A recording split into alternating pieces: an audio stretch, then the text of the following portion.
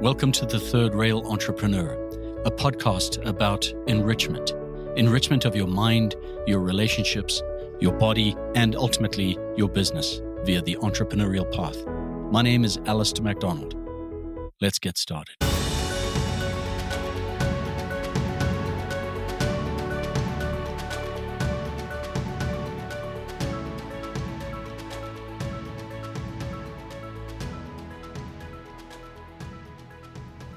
A lot has happened since you and I last got a chance to speak, and I admit to having temporarily fallen off the podcasting planet. Much has happened. A lot has transpired, not only professionally in the broader world, economic and market cycles, but also those of my private clients and myself. And it's allergy season. That's right, the junipers are out in full bloom in the mountains of northwestern Arizona, thus my dark and stormy resonance that I hope you'll tolerate for our conversation today. I've titled this episode The Half Cycle Report. I want to talk about just some of the implications of the shifts in global markets and broader economies since the spread and panic that has ensued about the coronavirus. A lot of ink has been spilt. A lot of fear has been mongered. A lot of politicians have pandered. But what difference does this make to you as an entrepreneur? How relevant is this issue? How large and sweeping, and how tactically and strategically should we adjust to these changes, if at all? Before I dive into this particular area, an area of my own expertise, I want to just point out, as a reminder for you, that the business cycle is just that, a cycle, and no amount of pandering by politicians or cheap money from central banks or cheerleading by CNBC or other business owners has ever successfully flattened the business cycle. We are halfway through a business cycle. We are now 10 years, actually a little over, 11 years almost, into the longest expansion in U.S. economic history. It doesn't really matter what follows and what I share with you about opinions. What matters is nothing else but reversion to the mean. The longest expansion in U.S. economic history can only be followed with a contraction of equal significance. That is what recessions are. So, understanding the nature of a contraction, how they start, what the middle looks like, and how they end, is one of the most valuable superpowers you can acquire as an entrepreneur. If you are in business, you are inside of the business cycle. As I mentioned, this is an area of expertise of mine. While I don't have many, this is one that I do have a deep familiarity with. I also have a functional familiarity with the complete market cycle. Having myself endured the largest and greatest hyperinflation in history in Zimbabwe, and the largest and most brutal asset deflation in history, the financial crisis. The U.S. housing bubble and burst, and the U.S. financial and global financial crisis were two of the most profitable times in my life. The truth is, I didn't tell anybody about this for many years afterwards because it took so many family and friends and so forth by surprise, despite my protestations, despite my warnings. Not everybody wants to hear that things could turn, and you may not want to hear that, in which case you'll be tempted to probably stop listening to this episode. That is a mistake, not because I am holy grail of insight, but for us to look away is not a strategy. Hope is not a strategy, and ignorance is expensive in every single domain of our lives. Our ignorance about our diet costs us. Our ignorance about relationships and how to navigate them, professional and personally, is expensive, and it costs us. And our ignorance about the business cycle will cost you too. My hope is that I can shed some light on how exactly these things unfold. While I won't necessarily expect the next recession to be my most profitable or profitable at all, or that for you, my hope is that I can at least mitigate some of the risks that we tend to take on and mistakes that we make this late in the cycle. So let's recap what's happened since we last got a chance to hang out around this electronic campfire. The COVID-19 virus, or coronavirus, first emerged, as you know by now, in China. Very quickly turned into a national panic, which became an international panic.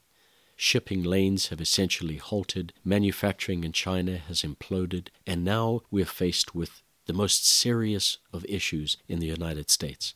Costco is running out of toilet paper.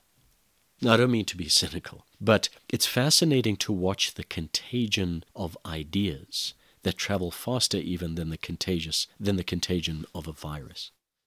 It is true that, and predictable, that this outbreak would arise in China, not only because of the density of population, but the fact that the Chinese economy and the Chinese markets have been in a bear market now for 5 years.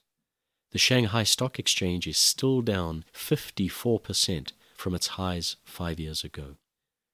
Viruses, outbreaks, pandemics historically occur after expansions and deep into bear markets and recessions. It makes sense that China would be the epicenter. We can talk more about the nature of viruses and pandemics and epidemics and what it is that catalyzes them. But it goes without saying that in a contracted period of economic activity, when households are forced to live together and generations move in with each other, as we saw in the financial crisis, when businesses cut back and scrimp and save, it is safety, health, and shortcuts of those nature that tend to show up in disease. The same with safety of air crashes and so forth. But those are conversations for another time. So, what does this have to do with us? Over the course of the last couple of weeks, as this actual viral contagion became a social fear-based contagion, we have seen U.S. equity markets go through the fastest point decline in history, eclipsing even those implosions of 15% during the thrusting peak of fear in the financial crisis in October of 2008. In fact, equities have fallen over 16% in just 7 trading days. For those of you that have experience watching the stock market, it has been something to behold. As investors have run out of stocks and into the security of bonds, they have driven bond interest rates to record lows. By now, you know this. Interest rates on the 10-year U.S. note are currently below 0.9%, completely unseen in U.S. history.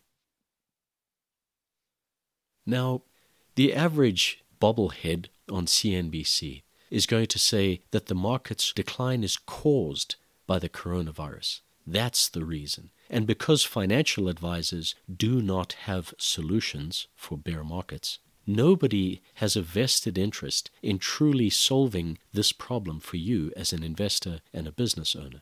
There is no solution on Wall Street for a recession. None. And so this is why the billions of dollars in marketing messages to you as an entrepreneur are to just hang in there and grind it out and keep hustling, just like they were told when the housing crisis was in full swing, and the financial crisis, and the tech bubble, and the savings and loan disaster, and the OPEC contraction, and the double-dip contraction of 72 and 74, and on and on. This type of self-absorbed and self-serving advice is so dangerous. The only thing that is more dangerous is how prevalent it is. Back at the then all-time peak of economic and stock market price and economic activity in the fall of 1929, the famed economist Irving Fisher said stocks have reached a point of permanently high plateaus. He couldn't have been more wrong.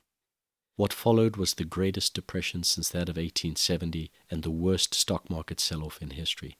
Unemployment skyrocketed to 25%.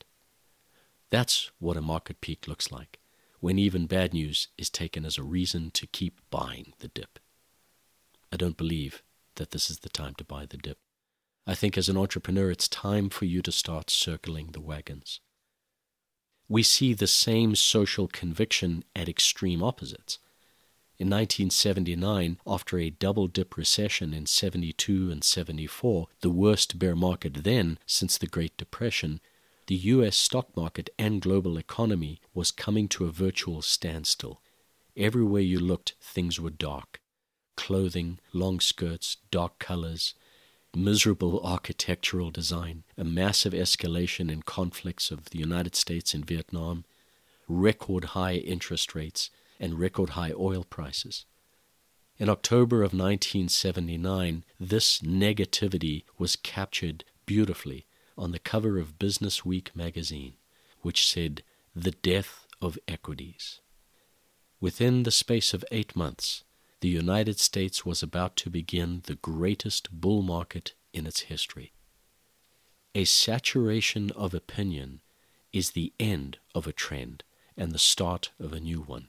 Keep a lookout for it. We'll keep talking. But for now, let's go back. So while everybody is saying that it's the coronavirus that caused this decline, we have to ask ourselves, is it really true? And the truth is, the U.S. equity market and economy has been so bloated on debt in the longest and weakest economic expansion in history. And by weakest, I'm talking about GDP figures, which no opinion required. You're welcome to look those up. The longest and weakest expansion. U.S. equity markets were priced to perfection.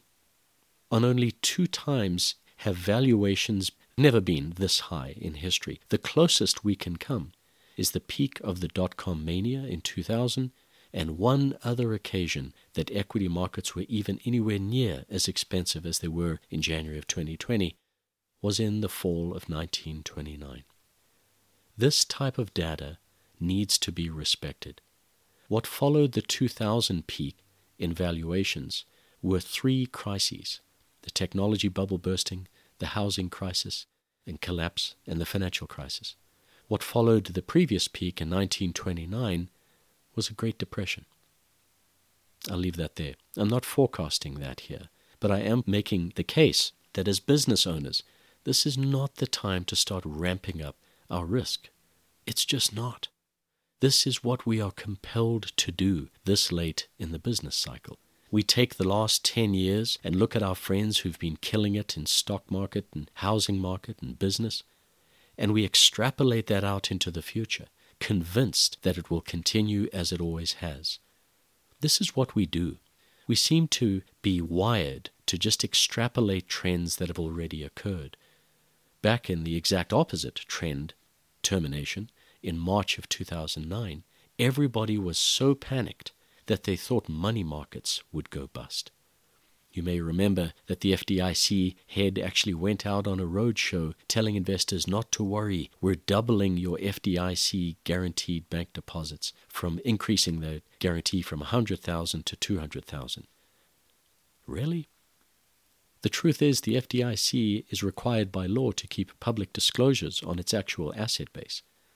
At the time, the FDIC had 0.93 of a cent in reserves for every $1 they guaranteed. What were they doing? They were trying to inspire confidence, because confidence is what keeps the world of business turning over. So how did this decline happen if it wasn't the coronavirus? The U.S. markets have essentially been an overinflated balloon looking for a pin for over a year. Coronavirus is the perfect pin. How is it that that happens? In physics, there is a phenomenon first identified by a gentleman named Hyman Minsky. Hyman Minsky would study the disproportionate and erratic behavior of seemingly random events that occur in fractal patterns. So, by way of example, everybody has built a sand castle or a pile of sand at the beach as a kid or with your kids or in the backyard piling up sand. When you pile sand, you'll notice that it builds up, and a small portion sloughs off. And it builds up, and a separate section sloughs off. And as we keep going, the pile gets larger and larger with a couple of micro sloughings of the sand pile. And then something happens. A certain grain of sand lands on another grain of sand, and a cascading decline follows. In honor of Hyman Minsky, who put together the mathematical formula to explain this, we now call this a Minsky moment. that moment when that particular grain of sand, which otherwise in any other circumstance and at any other time would have been completely inconsequential, starts a cascading decline that takes down a third to a half of the sand pile. The coronavirus is the Minsky moment for global equity prices, and by extension, your and my businesses too. What to do? How does this happen? That all comes back to the nature of the business cycle itself. How to prepare, what to expect, and what comes next. That's it for this episode. Thanks for being here. Hey, there's only two things that you have in your life, your time and your attention. That you've given both to me for these few minutes of today means everything. Cheers.